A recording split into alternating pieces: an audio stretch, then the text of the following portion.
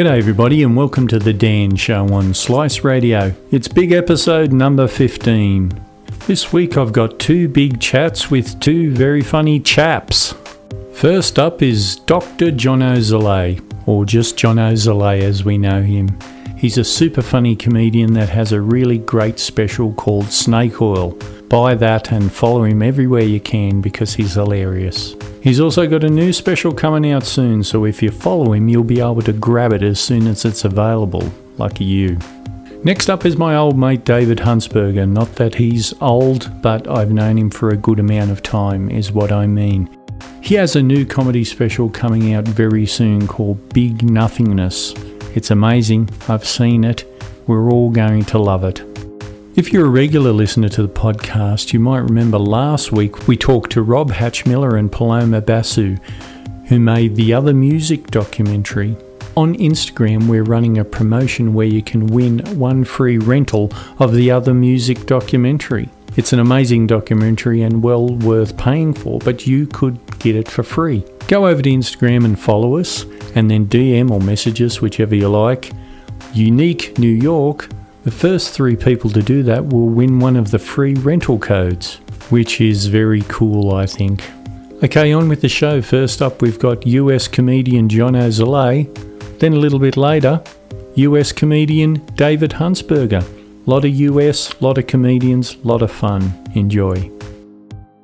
Well, we've got Dr. Jono Zalay with us right at the moment, a comedian of note. Saver of Maiden's Fair, Slayer of Dragons. What else have you been up to, Jono? Oh, just thriving in our relatively post-pandemic world, I guess. I don't know how it is over there, but things, at least in California, are starting to open up a bit. Yeah. We've had the Delta strain come in from India, and it's causing a bit of a ruckus. Oh. Staying variants, they get a little attitude. They got their own little personality, and they think they can wreak havoc. Yes. Anyway, all that aside, all pandemics aside, what happens in a person's brain when they see like a really funny TikTok video? I know you've been thinking about this probably. Oh yeah, I mean, scientists have been trying to crack TikTok for decades now. Even before it was invented, they were like, there's going to be this medium. We've theorized it. We know it's coming. We got to figure out before it destroys the entire space-time continuum. It's the humor appreciation mechanisms in the brain. Like, I feel like it's, somewhat connected to, like, especially in the visual medium, when someone's doing like a dance, like a more active TikTok like that, it's probably a little bit connected to the like mirror neurons, where like you're having that sort of neural empathy. You can see yourself making these silly dances as the other person does. So you're kind of rooting for them like you would a sports team, just like, oh, they're pulling off these dance moves. I'm enjoying this ride with them neurologically. And then when, then there's a twist, and then that's when the humor appreciated that incongruity, that surprise, that's when the little cognitive debugging was one of the theories about it, that like you're doing that math of like, this shouldn't be happening. Oh, it is. Oh no. And then you laugh, and it's all very invigorating for your cortex. That's it, exactly. Because I mean, I love to watch people dance, and I don't particularly like to dance myself. I don't like to dance myself. And that's not what they say about you. They see you dancing on the streets. There's pictures of you, like the Sasquatch, you out there dancing in the woods. Yeah, but TikTok, they're doing a lot of business over there. The kids, but look, we're not worried about that, are we? I mean, I downloaded it and created an account mostly just so no one would steal my name before. Yeah. My name's pretty unique, so it's not like I'm at a huge risk or anything. I'm not like John Smith or anything, but I do want to take claim my handle on every social media before it gets scooped up by an interloper trying to pass themselves off as my dance moves. But I have not much watched it. And I'm, I keep hearing, going back and forth like, oh, it's just for the kids, or, oh, it's just a pathway to a new audience for potential fans, which like makes sense. But yeah, I don't, I'm not a very physical comedian. And even though I enjoy dance on my own terms, I'm not going to dance for anyone. That's one of the things. I'm no dancing monkey. Dance monkey? No. Not at all. And did I see you tweeting about basketball the other day? Gosh, I hope I did. My beloved Los Angeles Clippers have been eliminated from the playoffs. No. Yeah, rough go. I mean, they went further than they ever have, and that's all I can ever ask. Strive for the stars at Astra. I think, I've got to see the last 20 minutes of that. Thanks for reminding me. Just going to jot that down. Oh, it's a rough. It's real tricky. Is the NBA big over there? Well, yes, amongst people who like basketball. And right. People who just like sport in general will be aware of them. Like when I was right into sport, I was aware of, Hakeem Olajuwon. So that will give you a bit of a time stamp, and and big players. But I once went to, I think they used in Sydney. They used to be called the Sydney Supersonics, which is the worst name ever. Oh wow! And then they changed to the Sydney Kings, which was better.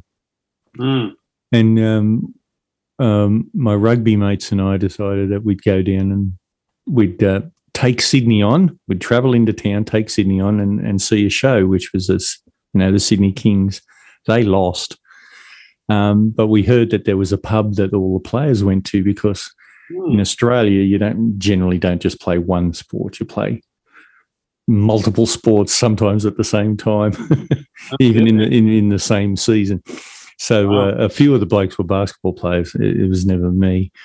And so we went to this particular pub called the Pump House, which I don't think is there anymore, but that's beside the point. And so we waited and waited and waited, getting drunker and drunker and drunker.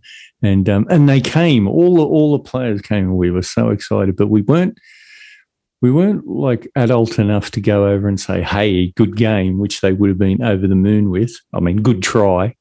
Right. What we decided to do is because, we were all biggish lads and we had a 6'5" and a 6'3". We thought we'd just try and sidle alongside them and then we would look at what we looked like next to professional basketball players. That's all we wanted to do. And we ended up looking like 15-year-old kids alongside these athletes, like these 25-year-old men. I know. It's just they're so much younger than us, and they're just towering. And even somehow, like the shorter, it's guards, isn't it? Even like Shane Heal, which is a name you may or may not know, but anyway, he's a very good. He's only sort of 5'11" or something like that. He somehow managed to look better and bigger and so much more fit than some of our big boys. But anyway, that's my basketball story. It's only it's not good. It's not good, but it is there. Well, I mean, I'm 6'3", and like I would be, a relatively decent sized point guard in the NBA. Although not even now. Like that's the thing is they have what's his face at Dallas, Luka Doncic. He's like 6'10" or something, or 6'8", and he's one of the best point guards in the league. And like even, I mean, my fiance, Amy, her cousin played in the NBA, and he's 7 foot. And so like I'm, fingers crossed if we ever have a kid, he or she's going to the NBA or WNBA. Because Amy, my fiance, is 5'11". So yeah, we're some tall people, but like even then, like even within her own family, she's dwarfed by the NBA genes. Do you think you got chosen by your fiance for being a bit taller than average? Well, by process of elimination, yeah, I don't think she's necessarily quite allured by the the short kings, as they call them. Yeah, no, that's a tricky one. You do see it. My wife's tall. She's about 180, just a shade off 6 foot. But I'm what we call in the business the David Huntsberger 5'11", which is 5'10". Right, there you go. In which, because to get a little bit closer to 6 foot, you can always say 5'11". No one's going to check that. And a meter stick. Or do you guys do metric over there? Yeah, but older people, I'm not 64 or anything like that. I can do both. Okay. They do it in centimeters? Well, it's 6 foot is such a incongruous. Is that the right word? It's so rooted in our society. Is that 5 foot, 6 foot, and then if you're a giant, 7 foot. So people sort of know what they look like, but really when they go to measure themselves, if they go to see the doctor or whatever, then they'll know their centimeters. Oh wow! I don't know. It's weird. Yeah. Weird. Yeah, I mean, like I'm a proponent of metric system. If I was, president for a day in America, I would force us to change the metric system. But there's no it's such a long spectrum of centimeters that 6 feet sounds so much better than whatever that converts to in centimeters.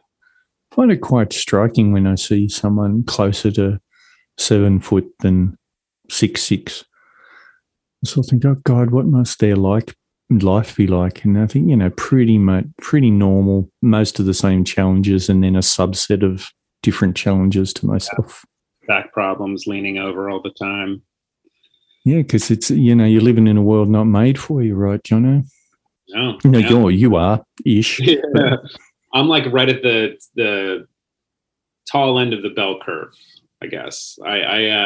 I have advantages and very few disadvantages, so I'm quite privileged where I don't have to bump my head on anything, but I can still reach the top shelf.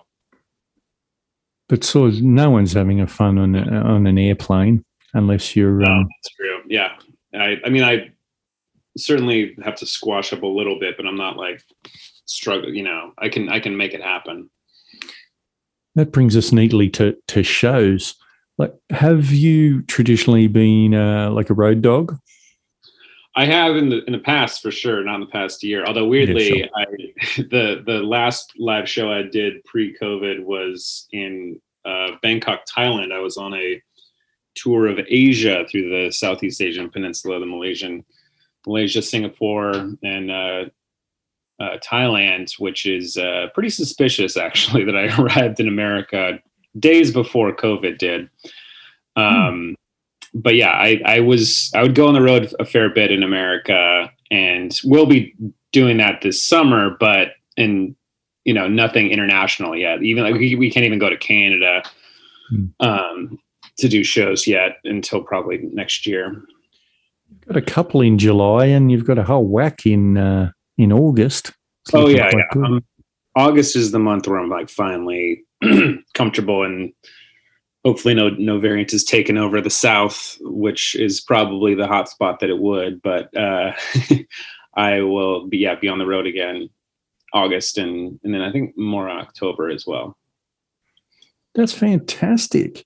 And do you book yourself, or you've got some lovely people who book you? Oh, I book myself for those kind of gigs. I do have people that would theoretically book me if I was more famous or made money in any other higher capacity. But until I'm selling out arenas, I'm just booking the small clubs myself. Yeah, that sounds reasonable. I've never asked another comedian this before, but how do these figures work? So you live on the West Coast, right? Right. So you want to go? Where would be a place? Where would be a Zanies or Rooster Teeth Feathers that you might go to regularly? Because I want to go for the figures here and see how you guys possibly make money. Oh yeah, well we don't. That's the trick. It's like everyone argues about what comedy should be, but everyone has agreed that it shouldn't make money. That's everyone needs to be poor and have like that's. It's just you're have to make money in writing or acting or or a side job, and not disconnected to comedy altogether until you're like a famous name. So where would be like a regular place you'd fly to back in the olden days? Well, I would probably, I mean, in LA, there's the Comedy Store and the Improv, and there's Improvs as a chain around the country. So there's and Stand Up Live as well is connected. So there's like bigger clubs in like major cities. Like there's Stand Up Live in Phoenix. There's an Improv in San Jose. There's the Punchline in San Francisco. Although actually, sadly, there's who knows anymore. I haven't even checked some major cities. Probably their major club is closed down. The Comedy Underground in Seattle closed down, for instance, very recently. A few people have like moved. Like there's some clubs, like one in Austin, Cap City, that was been, David must have mentioned it at some point. David Huntsberger, local Austin hero. Yeah. Probably performed there a bunch. It moved locations. I haven't seen the new one, but hopefully it's still good. But yeah, there's no real guarantee that those big clubs even exist as in the olden times. So you wouldn't do it. I mean, I used to be a musician. We used to go, spend fortunes on gear, cars, to get, vans, all that sort of thing. But we would be left with what you would say was a fair day's wage. Mm-hmm. So you must have a little bit by the time you jet back into home. It must be a few bucks. Otherwise, you couldn't possibly live as a professional comedian. Yeah. Right. Yeah. Like it depends on like how much you can sort of leverage out of like an individual club, or if you can just do a string of them. So like when I go to the South, those ones aren't huge rooms, but I can do 10 straight days of shows eventually once I book up all the off nights in like little bars and breweries and art gallery, wherever we're doing comedy in small town Appalachia. So those ones, like you string it together, and like it obviously, like one club will cover your flight and hotels for the whole of the thing, and then the other club will kind of be your major source of income, I guess. Yeah. Oh well, sorry to pick your brain about that. I was just wondering how it works. I know you have a lot more people, so flights are cheaper, and I know food's in general cheaper. So that's a couple of big costs, and I understand a lot of them lay on accommodation. So it's sort of starting to come together in my mind. Yeah, there's like a bunch of different factors depending on what clubs you work, for sure. And like some will just fly you out, put you up in a hotel, and you can fly right back and make a ton of money if they are big enough and like can charge enough in tickets. And I think the good thing about post-COVID, I think people have been so cooped up for a year, they're willing to finally pay to see live entertainment. Yeah. It's great. But like there's other random associated costs, like rental cars are costing more than the flights themselves, like once you get into the city. So like it's cheaper. I was shocked. I went on a holiday recently, and the price of the rental car, it was like, that's not okay. No. And then she said, we got $100 security on the key or something. She said, is that all right? I said, no. But fine, just get me out of this airport.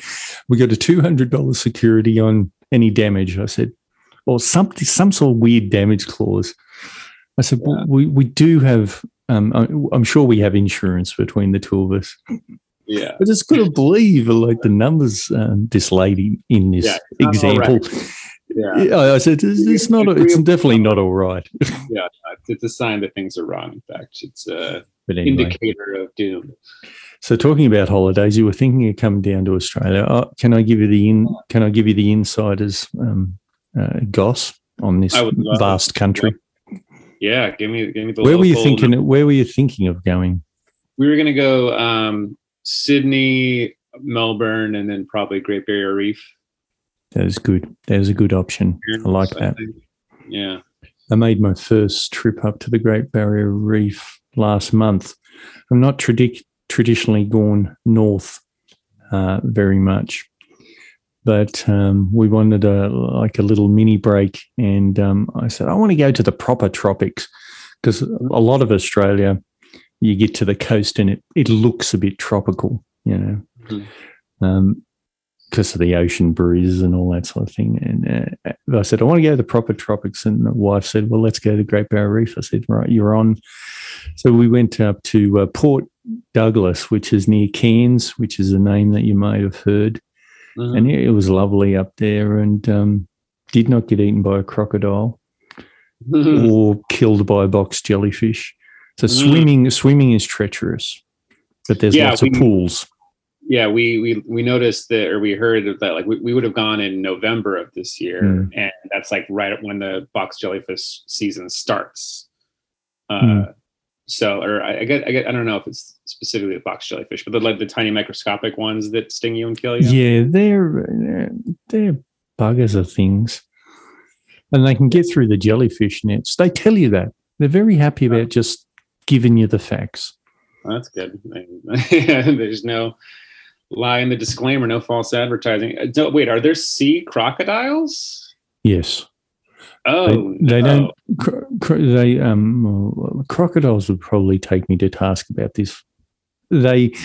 Crocodiles roam around.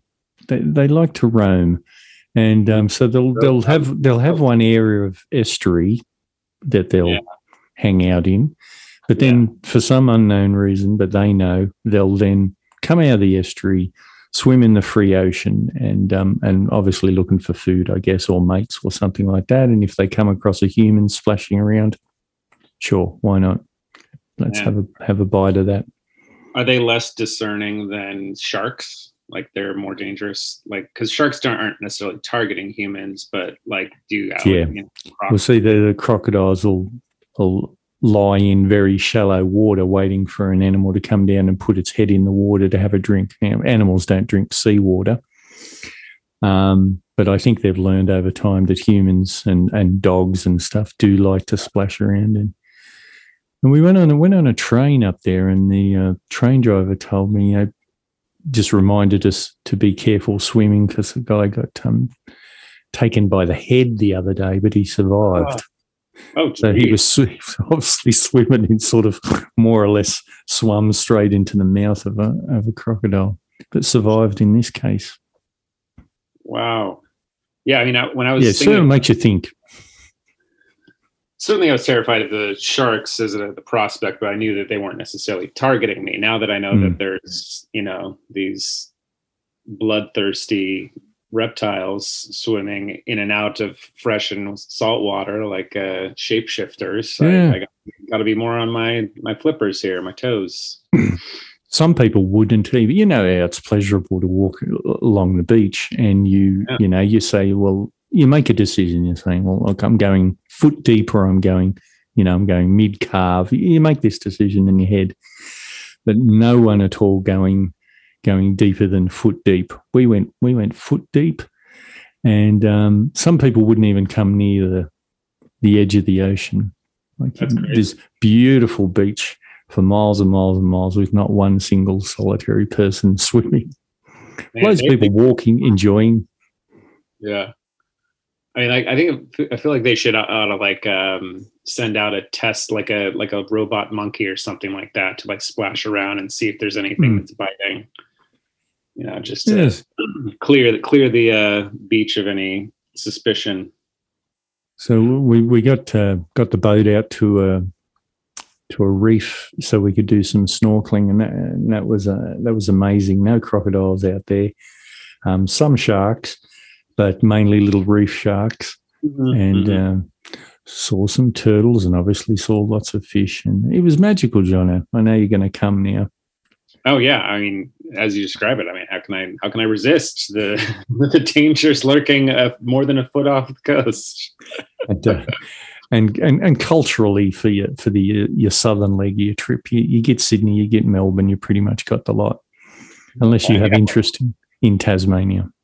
Oh, really? Is that a good spot? My wife's been, but I was going to say I've never been, but I used to live there for a year, but I was only a baby. But I remember, I don't remember enjoying it or otherwise. Yeah. I have a quick question. Yes. Like, is there a significant enjoyment difference between snorkeling and scuba diving?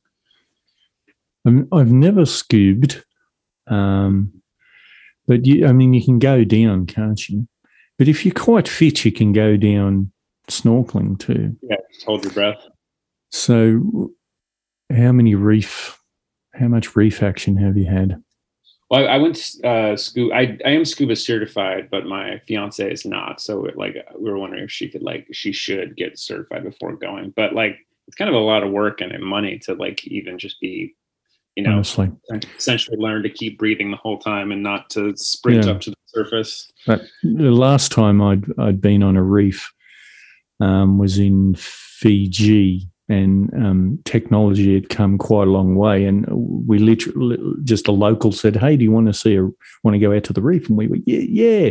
So we went on literally a catamaran, like your uncle might have, out to the reef, and it was moderately hazardous, and it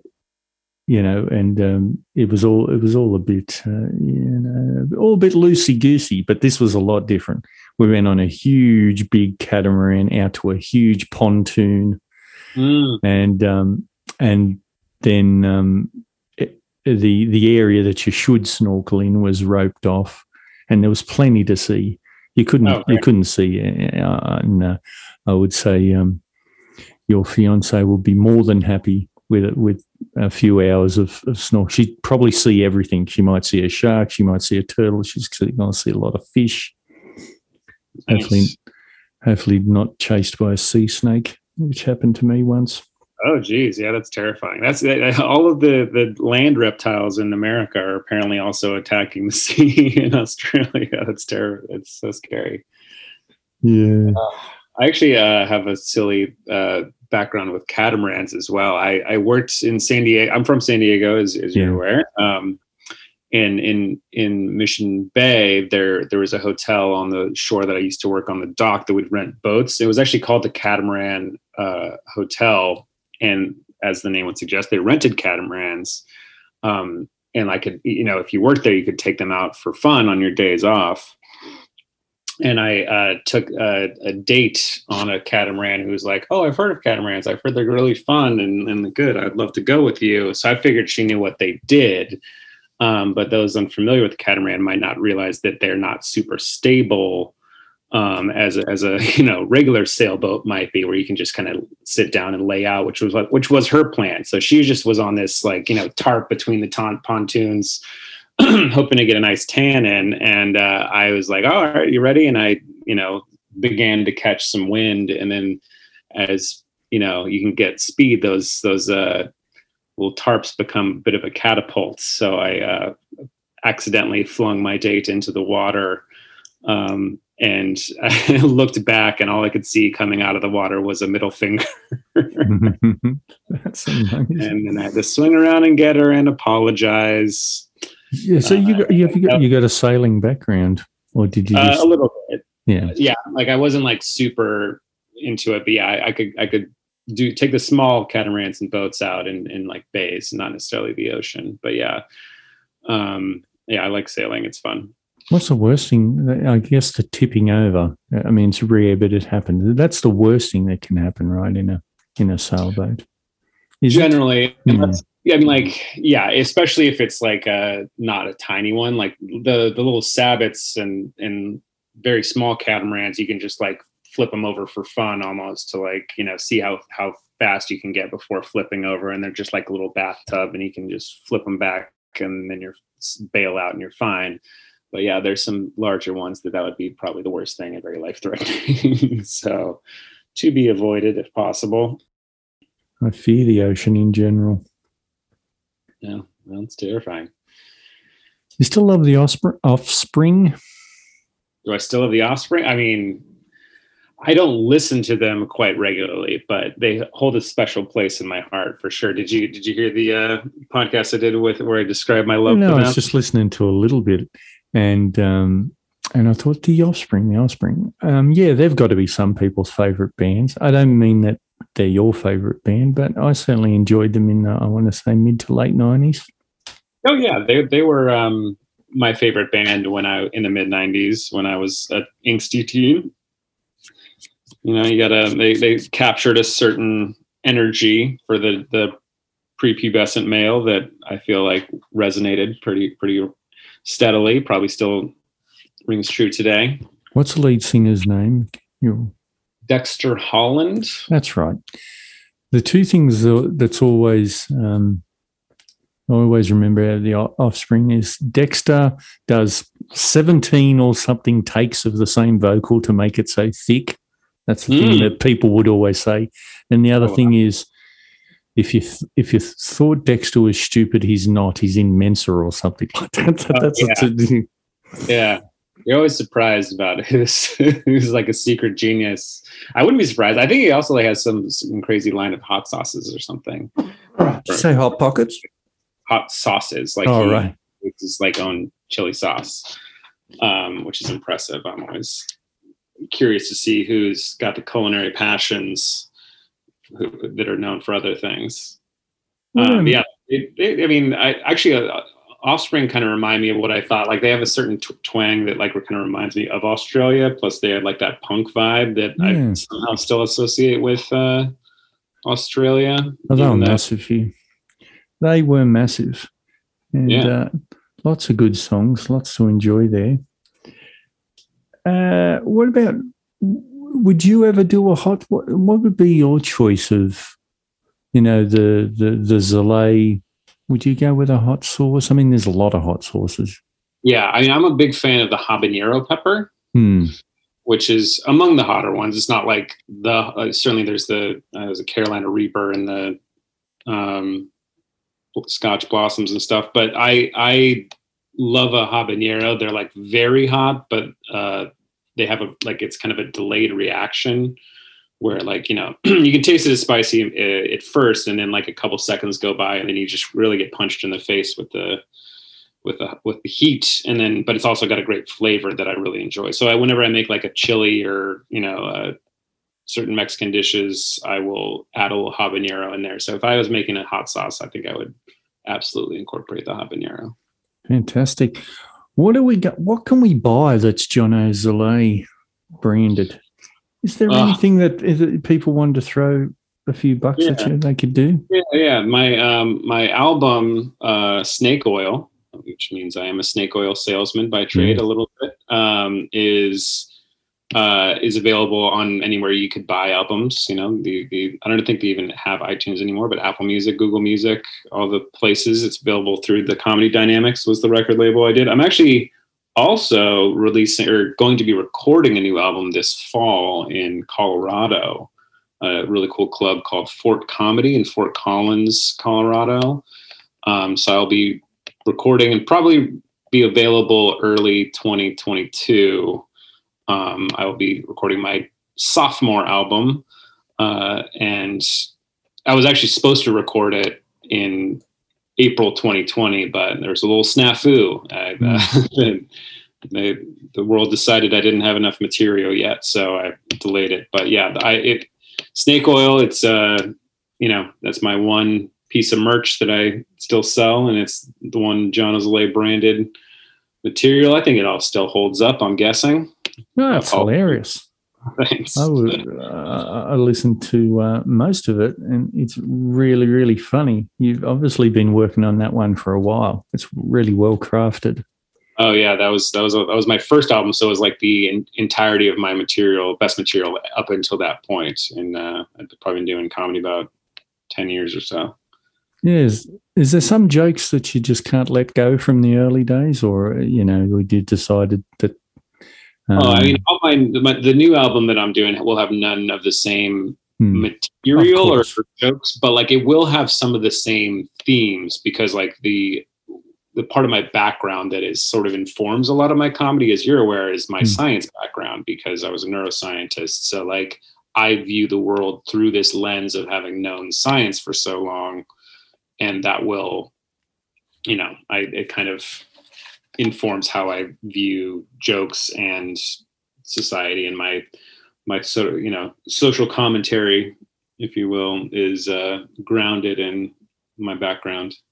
We should let you go in a minute, but I want to say, drug addiction, people are often, surprised that some people get addicted to drugs. I never am.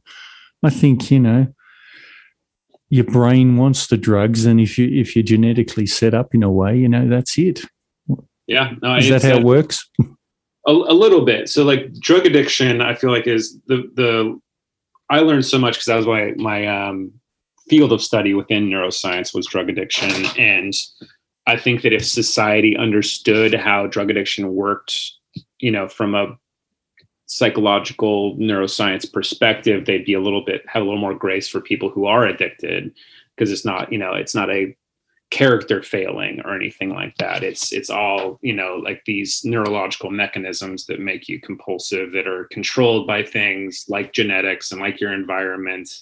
And the way to treat it is like also a little bit less intuitive. Like it's not just to punish them, like, oh, if you take drugs, we'll send you to jail for 10 years. It's like to, have environmental enrichment is one of the things they said, like where you can, like I studied rats and drugs, as one does. There was the lab rats, as the stereotype goes. But yeah, there was a famous experiment even that they showed that like if a rat had access to play equipment and social interaction, it was less likely to go for drugs. So like the way it's almost more a prevention measure, where it's like if you want to stop drugs from coursing through the streets, maybe like build a playground and like help give food support and like plant trees, all the things that would make the natural reward mechanisms in your brain already light up, so they'd be less susceptible to being lit up by, those substances you would take for release. That's amazing. That's fantastic. I agree with all of that. Well, we're going to let Jono Zalay go. He's a fantastic comedian. Buy his album. Apparently 43% of my listeners are in America.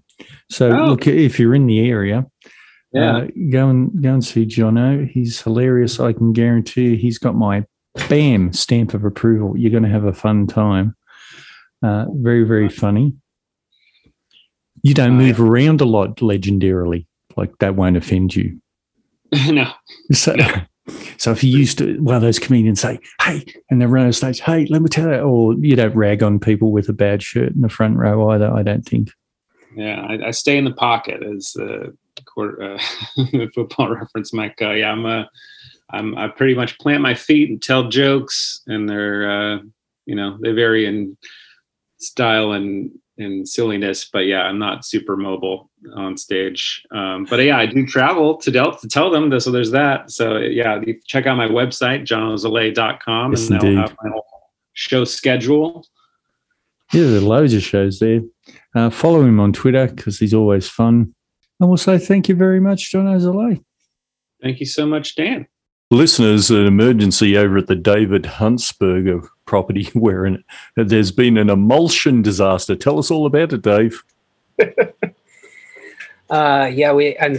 haven't been printing at all during the pandemic, and a friend brought over a screen already coated with emulsion, which, if you're familiar with screen printing, is dicey. It's difficult to transport, and I think he did a pretty good job. It was it seemed to be still accepting the photo chemical change that goes on, but we had to guess at the amount of exposure time to the light. And we got very close. We guessed like 3 minutes and 30 seconds. And it was just a shade too much. So we overcooked it just a bit. Whoa. And I know. So it ended up, you have to spray it really hard in that case to try to get it to get on out of there. And it just was too much. It blew it out. What must have that drive been like? Is it gun hour in LA on the freeways? Oh, he was. I'm at my home, so he brought his stuff over to my. Are you asking what was the gun? Well, didn't he have the emulsioned frame sitting on his lap all the way while he was trying to shoot out someone's tires who'd swerved into his lane or something? You know. Yeah, he was in minimal shootouts on the way over, which was fortunate because the saying with this town, it's like a minimum 2 shootout drive anywhere you go. And he avoided all shootouts, which is unheard of. Are you aware of the comedian Nick Turner? Yeah. Nick has a great joke, one of my favorites I think about from time to time, about being in the back seat, and a lot of people are uncomfortable when couples start arguing, and he likes to jump in there, and he does this thing where he's listening to the argument, and then he starts yelling, but he fake takes off earrings. He goes, "You know what? You don't listen, Karen." And I just think it's so silly that he takes off his like clip-on earrings as if he's gonna, as if he's, I guess in this scenario, like kind of a catty lady who's going to fight Karen, or just a gentleman who wears clip-on earrings that is prepared to take a punch from Karen. Nick is not fussy who he fights. In my conversation with him, he's happy to take all comers. Yeah. And but we're not like that. We're pacifists. We're softies. We're gentlemen. Sure, I don't want to end up with some sort of weird brain aneurysm from getting punched, nor do I want to give someone one of those. But anyway, what's been up? Is this special is the presento going to come out soon? I got to tell people it's a comedy special, though, just so they understand. I don't know why I just so... I just think that term is so stupid. It's comedy, and special sounds like such a critical, important word. I'm making a special. And I think comedy should have silly, stupid names. And so I think Presento's funnier. But I'm looking at your computer in the background, and I rented a similar machine as far as shape, but it had an outrageous amount of RAM and a pretty good graphics card. And so to work on the final steps in 4K was just a delight, because that machine could just churn through it. So little things I had to change in After Effects, and or if I had to, I could let I don't know how much editing you've done, but like when you're playing stuff back on the timeline, sometimes you have to reduce the resolution because either, your processor or the graphics card or something's having a difficult time processing that huge 4K files. And the machine I rented could just jam through it at full resolution. And so it was really, really nice. And so that's something in life that I'd like to add to my existence, is a fast machine like that. Yeah. Our machines are becoming obsolete here. They still look good. They look great. Yeah. But they're not coping anymore. And looks like I'm due for an upgrade. Tech Talk with Dave and Dan. So I think I got a 2012. This one is I think it's a 2012 iMac that's had a new hard drive put in it. Just a generic one, so it whizzes away like crazy. You can't record audio within 10 feet of it. Yeah. And this one. Now you got to move up to a solid state drive, nice and quiet. And yeah, I know. I have a similar thing. Mine's probably a 2013, so right around that same era. Yeah. And how quickly it changes. And like when I got mine, it was like a Ferrari. I could chew through any media that I was using at the time. And now editing my Presento took quite a while. And it wasn't just so much because of the like physical like hardware limits. It was, I had to learn a lot of the software. And I don't know when the last time you had to like venture into web design, or if you think of all the things you know how to do here with just the mic setup and the audio software you're running and knowing how to navigate through it. People that don't know how to do that just think it's like some sort of wizardry, because, and I don't know if that's a thing where as we get older in life, we're just way more reticent to, when you're learning, you're essentially admitting you're kind of dumb. You're going, I don't know that. And it's embarrassing to go, I don't know this. So you have to consistently be like, I don't know this. And then move forward one increment to go, oh, now I know that part, but I don't know the next part. And then pretty soon you have a vague understanding of it. But most of the tutorials I watched were from young business. People. Yeah. But that's such a generic thing that older people say of like, wow, you kids were raised with technology. You it's in your blood. I just feel like when you're young and you're excited to search stuff out, you're unaware of any level of ignorance you have. So you're I was totally happy to blow a day just mucking around with a bit of software. Not too many years ago, but I'm not happy these days. But I do need to. Like I'm cutting clips from my interviews, and I'm cutting it on, like, I don't know what version of iMovie, but not a very recent version of iMovie. And it doesn't matter how clean and nice you do it. It just doesn't look right. You put it up on YouTube and I just don't know why it doesn't look right, but it just doesn't look right. But anyway, I mean, these clips aren't for the ages. They're for fun. And even my old clips from 10 years ago, I mean, it's still the same content. It's still hilarious content. I made a face there for the listeners. It is kind of silly to, I feel like people that shot stuff on film, if nothing else, you can always go back through and like reuse the film. And it has a limited time it can be played and exposed to light, and it wears down. And so maybe digital is the same way, but it definitely feels like if you think of early digital cameras and 3.2 megapixels, if you look at those now and you try to blow it up on something and it just looks so grainy, you're like, dang it, this was someone's memory. This was a thing that at one point on a certain screen with certain resolution looked pretty good. Yeah. And then as we get toward the uncanny valley or whatever that thing is where our eyes have met technology, so like 4K TVs that kind of curve a little and still seeing inconsistencies or things in it where you're like, no, this isn't good enough. I don't know. I do kind of like when the shittiness of the resolution takes you back a little bit. You're like, oh yeah, this feels like 1987. This feels like old crappy 8-bit graphics. Kelsey Grammer falling off the stage while he's carrying on like a jerkwad is very grainy, and it's as hilarious as the first day I saw it.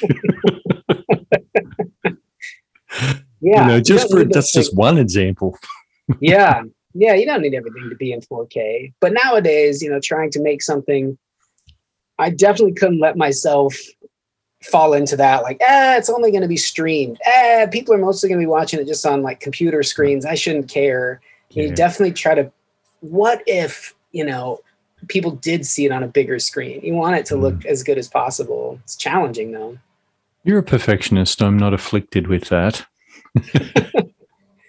I don't know if perfectionist is the right thing. Because if you saw virtually every single thing I've ever made, I could point out so many errors. And I don't think many perfectionists. Can you name your first three friends that would contact you after they seen a discrepancy with something that, say, went to Netflix or something? Because that'd be exciting, right, if something went to Netflix.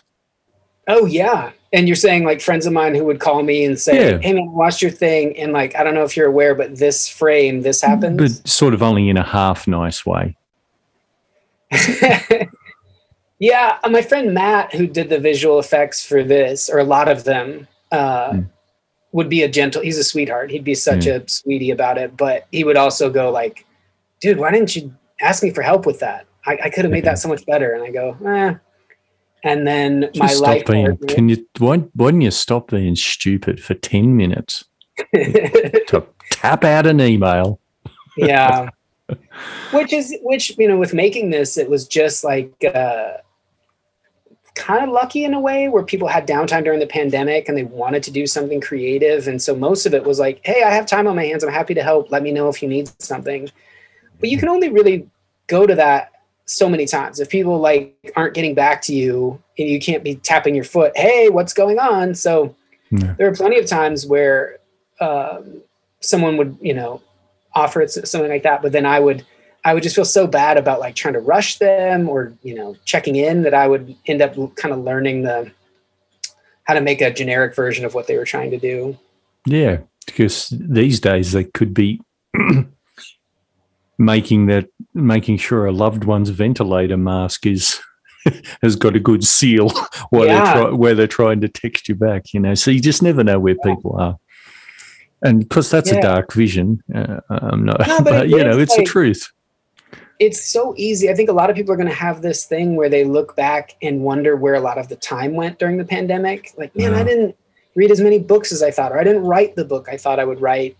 And then you forget that, like, a lot of people were kind of just paralyzed with that, the fear of that happening to someone, or genuinely dealing with that. I mean, here we had social justice protests and racial inequality protests and things that really took people's full focus. And so, like, the people I was working with were mostly artists. You know, I feel like no one was involved in those protests more than artists, because they have to feel, they have to be empathetic more so than maybe the people that were out storming, like, let me get back to installing cabinets in people's houses.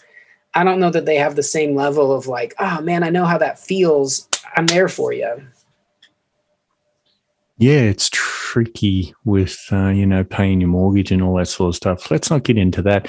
So we're still running with Big Nothingness as the name? Yeah, Big Nothingness, which there's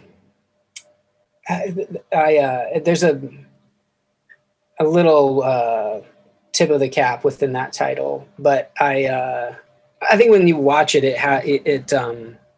it makes sense. It sounds like such an absurd title. It sounds very like, if you saw a book with that, the back jacket would have someone like staring out into the distance or something. But I think when you watch it, you're like, oh, it's silly. And, it's not so, it doesn't take itself very seriously. No, I it's hope. a great show. I've seen it. Not too many other people have. It's fantastic. Very funny. 1,004,000,000 cuts. So you had fun with that. Thanks. Yeah. Lots of edits, lots of cuts. But it's how many months or years in the making has that one been? Because we've been chatting about it for a while.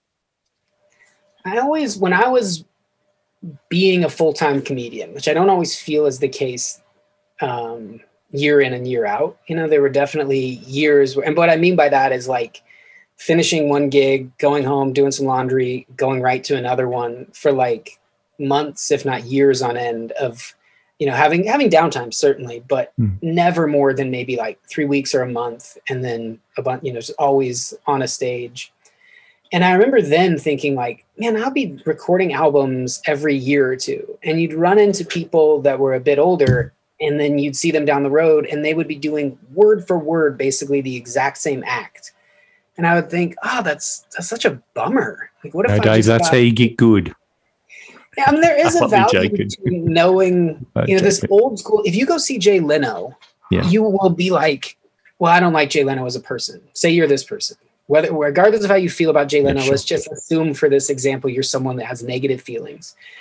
And you'll go watch him do stand-up. And even if the material isn't for you, you'll watch and be like, this is really well done. This is so like precise. He knows the language, the words, the body movement. But he's been doing it like in a rote fashion that way for ages. I mean, he never releases any of it. He goes and does Vegas and he does like this act. So there is some value in having an act that like, if you and I were putting together an exhibit or some sort of come on down to Dan and Dave's Old West show, we'd want you to be in your little cart going through our thing, seeing everything play out exactly as we wanted it to. We wouldn't want to see a gunfighter come out and go, oops, line, I forgot. We'd want them to go, stick them up at the exact right moment. And because that's kind of what stand-up is. To most people, it's a thing to check off their list. Like, well, we went and did Splash Mountain, and we went to the Old West show, and we went and saw a stand-up show. It's only comedy nerds that watch comedy and then go watch it again the next night and judge a comedian based on those two differences. Yeah. Most people are not doing that. And so I cut these older dudes some slack later down the road because maybe they were working on something. I don't think they were. For me, it was just, I wasn't doing a ton of gigs and therefore I'd have to keep working on this material. And it wasn't like people were throwing offers at my door to like Netflix or something to, hey, churn out this material.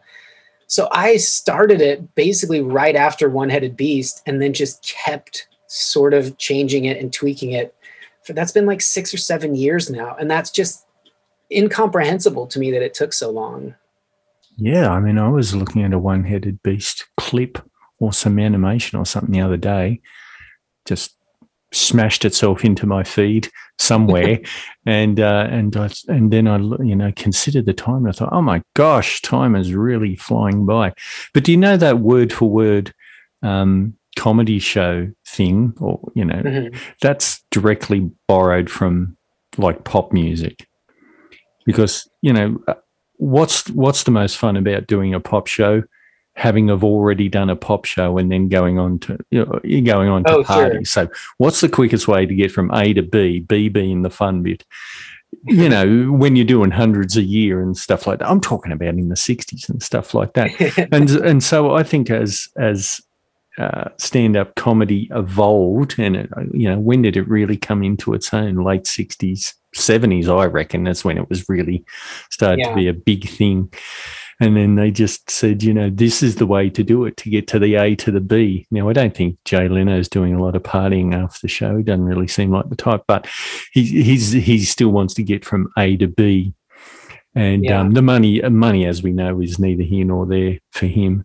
So, he still wants to do it, but he doesn't want he doesn't want an A.3, or, he doesn't want a problem between A and B. So I can see his point.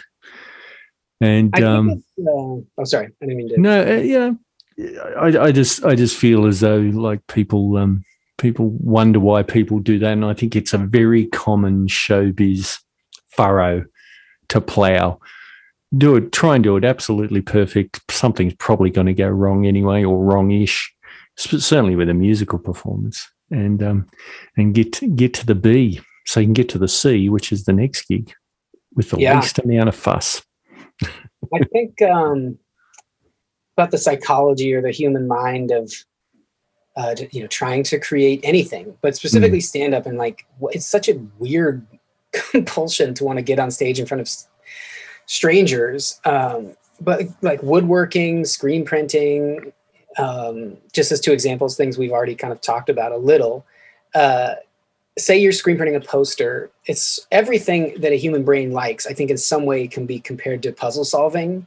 So screen printing, you have a design, you sketch it out, you kind of like it in pencil, you ink it, you then make that a transparency, which is locked in that ink. And therefore, if you burn it onto a screen, everything you pull through it, all the ink you pull through can only go in a certain way. As you do in multiple layers, you really get focused on what are the margins between these colors? I want there to be a 1 pixel difference for the length of this paper in an S curve. When you get that, when you pull the second color and that line is exactly how you want it, there's this weird little dopamine thing in a human brain. There's that when you're cutting wood and you have two pieces that are supposed to fit together and they fit perfectly. Stand-up is like that in a way where you imagined it, you thought it out, you wrote it, but the lifting up of the screen and or the fitting together of the wood pieces is only when you're on stage and you tell it. So some people look at it as like, I got to do all this work to get that lift up feeling. Some people go and do like a fully improvised thing to be like, oh, I'm kind of in the shop just cutting wood and seeing like what sticks to what. And that can be really fun and refreshing and like a relief also, because you don't have the stress of, man, I put so much thought into these pieces fitting. If they fit randomly and accidentally because I was improvising, fantastic. But when I've put all this time and effort in, I really need these pieces to fit. And so that's how a laugh feels from a crowd of strangers. It's such a unique puzzle piece, I guess. That'd be my thought on why people do it. Absolutely. But you out on the road, you'll do a little out of column A, a little out of column B, I guess you got to. Oh, yeah. I mean, it's even when I was like, some of this material became fairly rote or worked in, and you just, it's inevitable, like playing music, you get to a certain spot in the song, maybe you do the same, like whatever you do, you dance the same way, you shake your head the same way, you do something where like, I always find myself during this particular spot, that's when I look over here, that's when I point to someone, whatever it is. Stand-up kind of has that, and it feels annoying. People work against that of like, okay, today when I do this joke, I'm going to not turn to my right, I'm going to turn to my left. But at some point you go, who cares? I'm just always turn right. It's easier to remember, things like that. And then you can have shows where you're kind of locked in, but it is nice to mix in some column B where you're just goofing around. That's thinking for sure. about comedy. Through our chats over the years, I'll always try and introduce a joke into your set. I'm not sure any have got through. But maybe, who knows? Maybe I just thought about one about water bottles. Just water bottles, right? That's what you'd call this, a water bottle I'm holding in my hand. And I think, maybe they should, in workplaces where there's lots of people working, if that ever happens again, they should have a little urine tester for water bottles. So even the least liked person in the office can test that no one's peed in their water bottle. What do you think? Is that funny? I think it's so sad that you have that thought that you're like worried about. I left my water bottle. I bet someone peed in it. I bet someone in this cubicle setting came by and doused a little pee into my water bottle. I mean, is that a problem that's happening? Well, I've just taken it over from bars to workplaces because it certainly happens in bars. Or like hot tubs. Yeah, it would be nice if aren't there things in pools now where if you pee it like makes a blue cloud around you? I think that's been around for a while. Yeah, so that does exist. For a long time that felt like it was a myth just to keep kids from peeing. Like, hey, there'll be this squid like ink thing that appears around you. And then if you ever had to pee in the pool as a kid and you just like test out a little bit and look down and like, okay, there's no ink thing, I'm doing it. That's it's just part of being a modern human. Is there's an amount of pee in a pool, there's an amount of rat feces in processed foods. There's a third example. Giving you the Andy Kindler. But why would your water bottle have urine? Is it your own urine or a coworker came by and pranked you? You're the worst. You're the worst in the office. There's always a worst. And if you don't know who the worst is, you're the worst. Yeah. And classic structure. Andy Kindler would hate that. No, he's a jazz performer. He's my three main jazz comedians I love. Andy Kindler, no, in no order. Andy Kindler, Kurt Brownola, Dave Hill. Not a bad rogues gallery, are they? Yeah, I would recommend of the out there dudes. Rory Scovel just did a thing on YouTube called "Live Without Fear," and if you like fully improvised stuff, I think you'll like that one. Well, we'll look up Rory, but we should talk to Dave more about, is that the scene of the crime behind you where the bicycles got stolen? Yeah. Are we okay to talk about that? It's a sore subject. It always will be. I, over time, have I guess come to grips with it, as everyone does, having suffered some sort of like talking about a major trauma. Oh, it's a trauma. I put so much time and effort into those bikes. I can tell you every part and the story behind how every part came into my life. And I like having things like that in my life where I didn't just click on eBay or Amazon and get this. I slowly put it together. And I don't know why I like that. I think when I was a kid, there's this movie called The Dirt Bike Kid with Ralphie from The Christmas Story, Peter Billingsley. And there's just something about any little thing that you have, like cleaning it up, taking care of it, especially if you take it apart, it's broken, you fix it. Think about like a bird that you bring in and you fix its wing. You have a weird connection with that bird forever. Inanimate objects can be relatively similar. So I lose my bikes, but now I think I know who took them. I have a lead, at least. I have a lead. And it's such a dumb story, but we take walks in the same area frequently. And at one point there was this bike with like a spray painted tire and rim sitting outside of a fence, like in the sidewalk area. Now, if you go over to someone's house and you rode your bike there, you pull your bike in their yard, right? You don't just leave it out on the sidewalk. Well, I'm from the country, but in the city, if I was riding around, I would, yes. Yeah. Sorry. If you're in a more urban setting. And when I got home and found that my bikes were stolen, there was a little bike in front, like leaned against our garage. And like a swap out. They did a swap out. They rode this shitty little bike, and then they took off on my bike, or bikes, plural. And so I see this bike with a spray painted back tire, and I just stopped there for a second. I'm like, this is so weird. Why is this here? No one that's like into drugs, no matter how tripped out they are, just leaves a bike like this. So I don't think much. I think about it, but I just decide like, well, whatever. We walk on. Then later, either that day or the next evening, I'm driving around the neighborhood. I see a dude walking that bike with the spray painted rim and another bike. He's walking because he has two bikes and he's walking them along. That just seems so odd to me. And he has those slider kind of flip-flops on. So that sticks out. And then like a week ago, a few days ago, I'm walking along and I look over. There's this dude who I recognize from the bike with the spray painted tire and the slider shoes, just sitting on the corner, just sitting on the curb with that bike laying next to him. Why do you recognize the same bike or different bike? It's the spray painted tire bike. Oh, yeah. Okay. Oh, that's why you can. Yeah. Okay. I knew the manufacturer. I made a point to like, who makes this bike? I took it in. I knew the spray paint color, the tire. This is that bike. And so this guy, same guy with the slide shoes, is just sitting there. If you live in the neighborhood, why are you outside sitting on the curb? No one does that. You put a chair on your front porch, or even if you don't have a porch, you might just put it on your own curb. You don't go sit on the corner by the fire hydrant. No one does that. So this guy is clearly just waiting for someone to pull out of their driveway. He just sits and scouts out the neighborhood. Someone leaves, and that's what happened with me. I left. I was gone an hour and a half, 2 hours, 2 bikes stolen. So he was somewhere around. I'm so certain it was this guy. That's what I was going to ask you. I was going to ask, what sort of block perimeter are you sure that those bikes aren't still around? But he's obviously, if it's this guy, he's obviously got a good system in place, and then the bikes go way out of the area.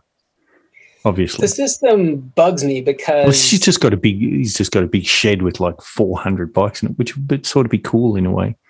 There's this collection of tents in an alley, and there's always bike parts around it. And I think they've just built like a little chop shop. Yeah. And they live in tents, steal bikes, chop them up, buy drugs, and repeat as needed. And just don't get stabbed over the bikes.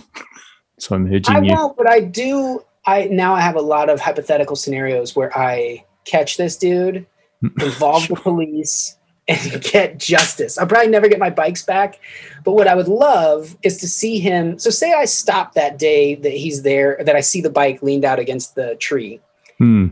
I stop, I wait 20 feet away, and I just perch. Now he comes out of that same yard with a bike, and I go, I snap a photo with my camera, and I go, hey man. And he's like, what's up? And I go, your bike? And then he goes, oh, yeah. I was stopping to see a friend. I go, great. Yeah, I know Chris. I make it up. I don't know who Chris is. I know Chris. Sure. I'm going to pop by later. Yeah, I'll show him this photo just so they know that you grab the bike. Or you can put the bike back. It's up to you. Either way, I'm showing Chris. But this guy now knows there's a narc in the area, and I'm on him. I'm going to get a long angle lens for my camera, and I'm going to start putting together like a dossier on this dude and catch him. I wouldn't approach him. A couple of 3 times in my entire life I've approached felons. It's escalated so quickly that I've been very shocked. I can't even make a movement with my hand to show you how quickly that it's gone from me chastising this person to being in physical danger very quickly. So, but anyway, look, you do what you want. Well, I get that long angle lens. I'm in the bushes. That's right. And then you take it to the police, because they'll be mildly aware of this going on. I know. It won't be top of their priorities, but they will be aware of it probably. I know. They wouldn't do shit. They were so nice when they took the police report, like pretending that they cared. And what they would do and how I should be on the lookout for stuff. But I think even if I delivered them a file with step-by-step theft caught in the act, they'd be like, all right, man, we'll keep an eye out for him. That'd be that. There would be no justice for this. Have a slow day. They might have a slow day. I don't know whether LA cops ever. It sounds ridiculous now. I'm saying it out loud. Yeah, numbers are way down. There've been like mass retirements and exits. So they're like. Oh, before you go, can we talk about you getting back into comedy? Have you heard about a lot of retirements of comedians? It doesn't matter whether they're young or old. I mean, can you give us the goss? Do you think it's going to change the nature of touring comedy and stuff? I think the venues filled back up pretty quickly. And I know for bands, there's like a year-long waiting list because so many people want to get back out there. And music ain't going anywhere. Like, we've got hundreds of years of history. Like, it's here to stay, music. Let's talk specifically about comedy. I didn't do any Zoom shows, and I know a number of comedians did. And it just felt to me that like, it's such an ephemeral, if not useless form of entertainment. I mean, I don't feel that way, but I feel like the general public is just as content with a TikTok video as they are spending money to go be in a building where they may or may not like the comedian. So if you have a digital following, I suppose it's easier because touring is just a supplemental thing to that. To just be out doing the road. I think I know several of my friends moved out of Los Angeles. I don't know that means they stopped doing comedy, but the pursuit of like the traditional, whether that's pitching shows or just trying to be like, in different LA venues and or, cast and things as an actor, like that has definitely taken a hit. A lot of people just took stock of their priorities and were like, I'm good. I don't need this. And it was already challenging. Now you throw in a pandemic on top of that. I think for a lot of people, they had a lot of time to think. But I also think it was a gate open, gate closed. I bet a lot of people that were in jobs they didn't like went, you know what? Fuck this. I'm going to go do what I always wanted to do. And I'm going to try comedy. So we might have a real interesting crop of new comedians in 2, 3, 4 years. I don't know how long it takes people these days to become household names. I think it's a short period of time. I think there's still, after the global financial crisis, there's still parts of America that's fun to live in or okay to live in that is still buy a house for a small amount. Would there still be? Yeah, those places got absolutely flooded. There were, I don't know if you've read these stories of realtors being like, we got X number of offers, and then so many of those offers were above asking price. Some were just sight unseen cash for thousands, tens of thousands of dollars more than the asking price. Just to get out. Yeah, and like, Austin was my home base for so long, and it became barraged by Los Angeles people moving there. So there's a definite shifting of the landscape. I couldn't even begin to weigh in on what I think is going to happen. But I think comedy will be around. It'll always be changing. I think it keeps getting more boring and more thoughtless and more just kind of TikTok-ish. More, it's like an extension of Twitter in a lot of ways. If it's not TikTok, it's going to be TokTik. It's going to be the next thing. Yeah, and people are going to come in. I know you're a bit left of centre with your views on general meetings and all that sort of carry on. But they're just going to have two properties that's, going to look good, and they're going to pick one and not the other because, their socials are so much bigger, or the other one still might get a green light, but it'll get a much lower budget. And, all the best, most fantastic, most amazing ideas were already taken quite a whiles ago. So it's just sort of variations on a theme, and who you can get on board. If you can get Frances McDormand, obviously you've got a goer. Stuff like that. I think it could make for an interesting distribution of talent. What is a human? Some people have no interest in consuming creative output and or making it. Other people harbor it and never experiment with it their whole life. They just have it in the back of their head. Like, what if I wrote that book? What if I wrote that movie? There are other people at the far end, the end that you and I would say is the luckiest, where like they get to dream it up and make it. Virtually anything they think of, they can write down, have a crew with trucks and trailers and create what was in their head. That's a slim percentage, but if the rest of the planet that can't get to that level is filming themselves or filming silly things, and more of those pop up, eventually maybe the whole planet just goes like, oh, that's all it is. No one's particularly talented. It's just a matter of having means to express your own, what you think is creativity or talent or art. And then you do have Dave Hill, and you do have someone who's on TikTok, and you and I would have a preference of those two. But collectively as a planet, maybe we'd be shocked that like Dave would have X number of views and this character B would have 20 million times that number of views. A crazy disparity.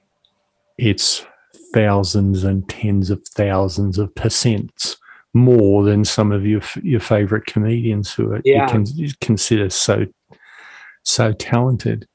But I don't know. The more things change, the more they stay the same. That's an old guy thing to say.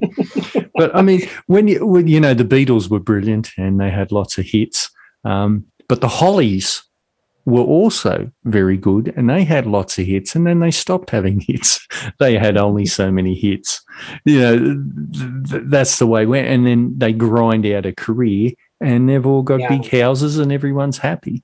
So the talent is such a huge range, and but I don't know, will those same TikTokers be around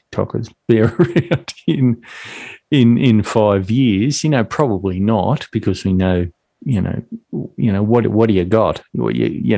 You put your best dumb crap out there. But there'll just be different ones on a different platform.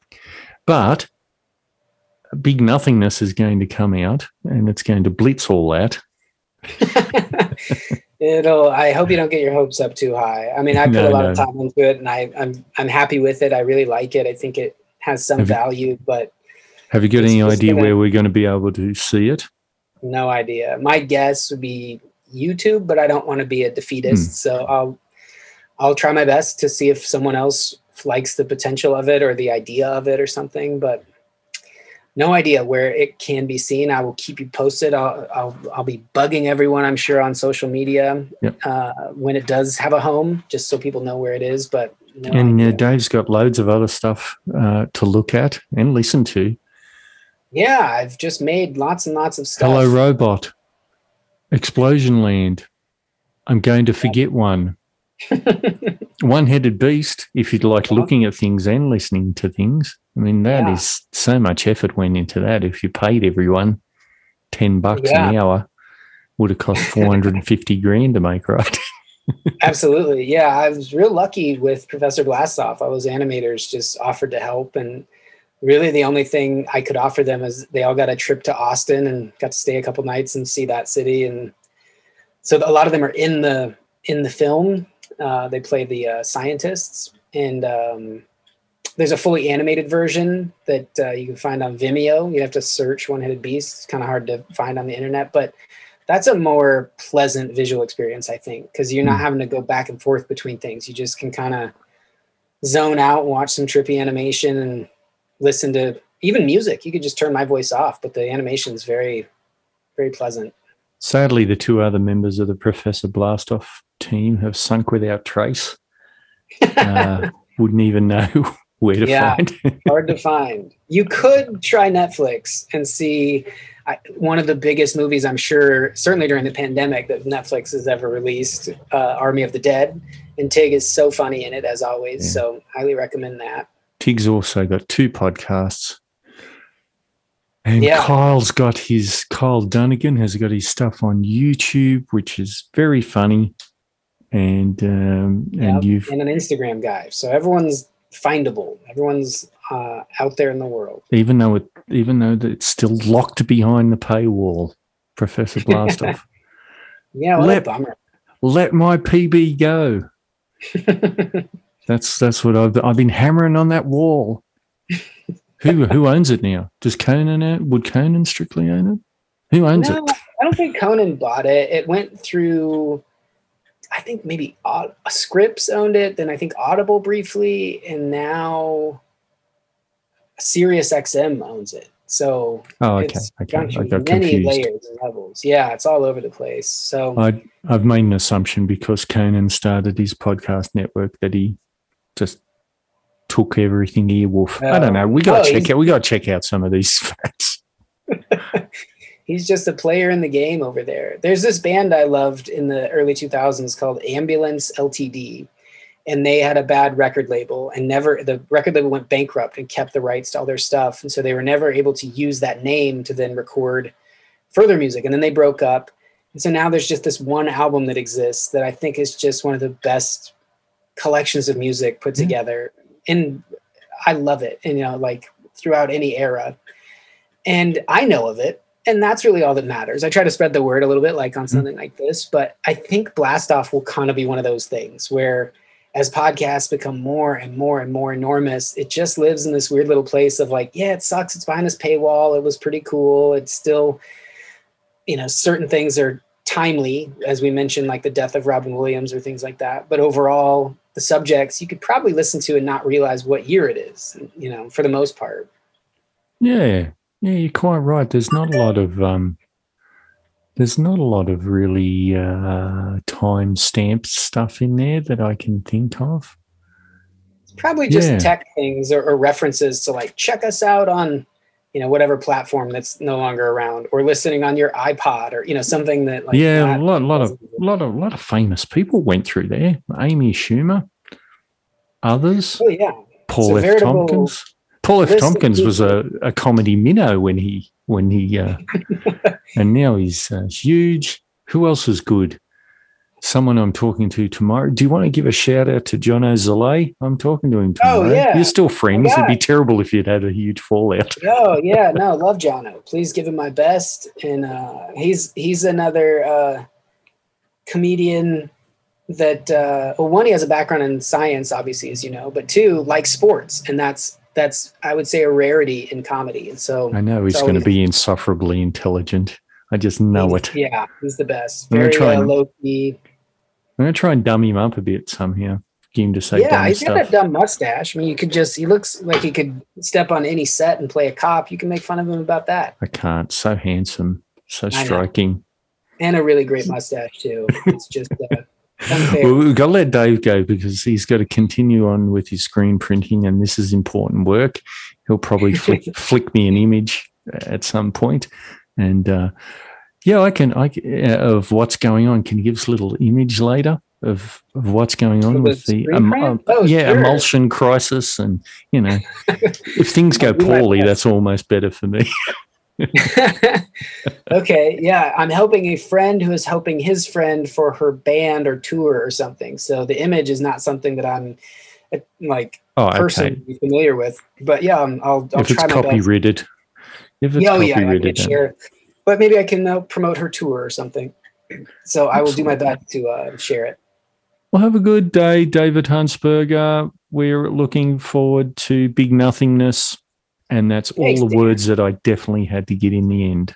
Thanks, Dan. Always nice chatting with you. Thanks for having me. And I hope you and yours are safe and happy and healthy.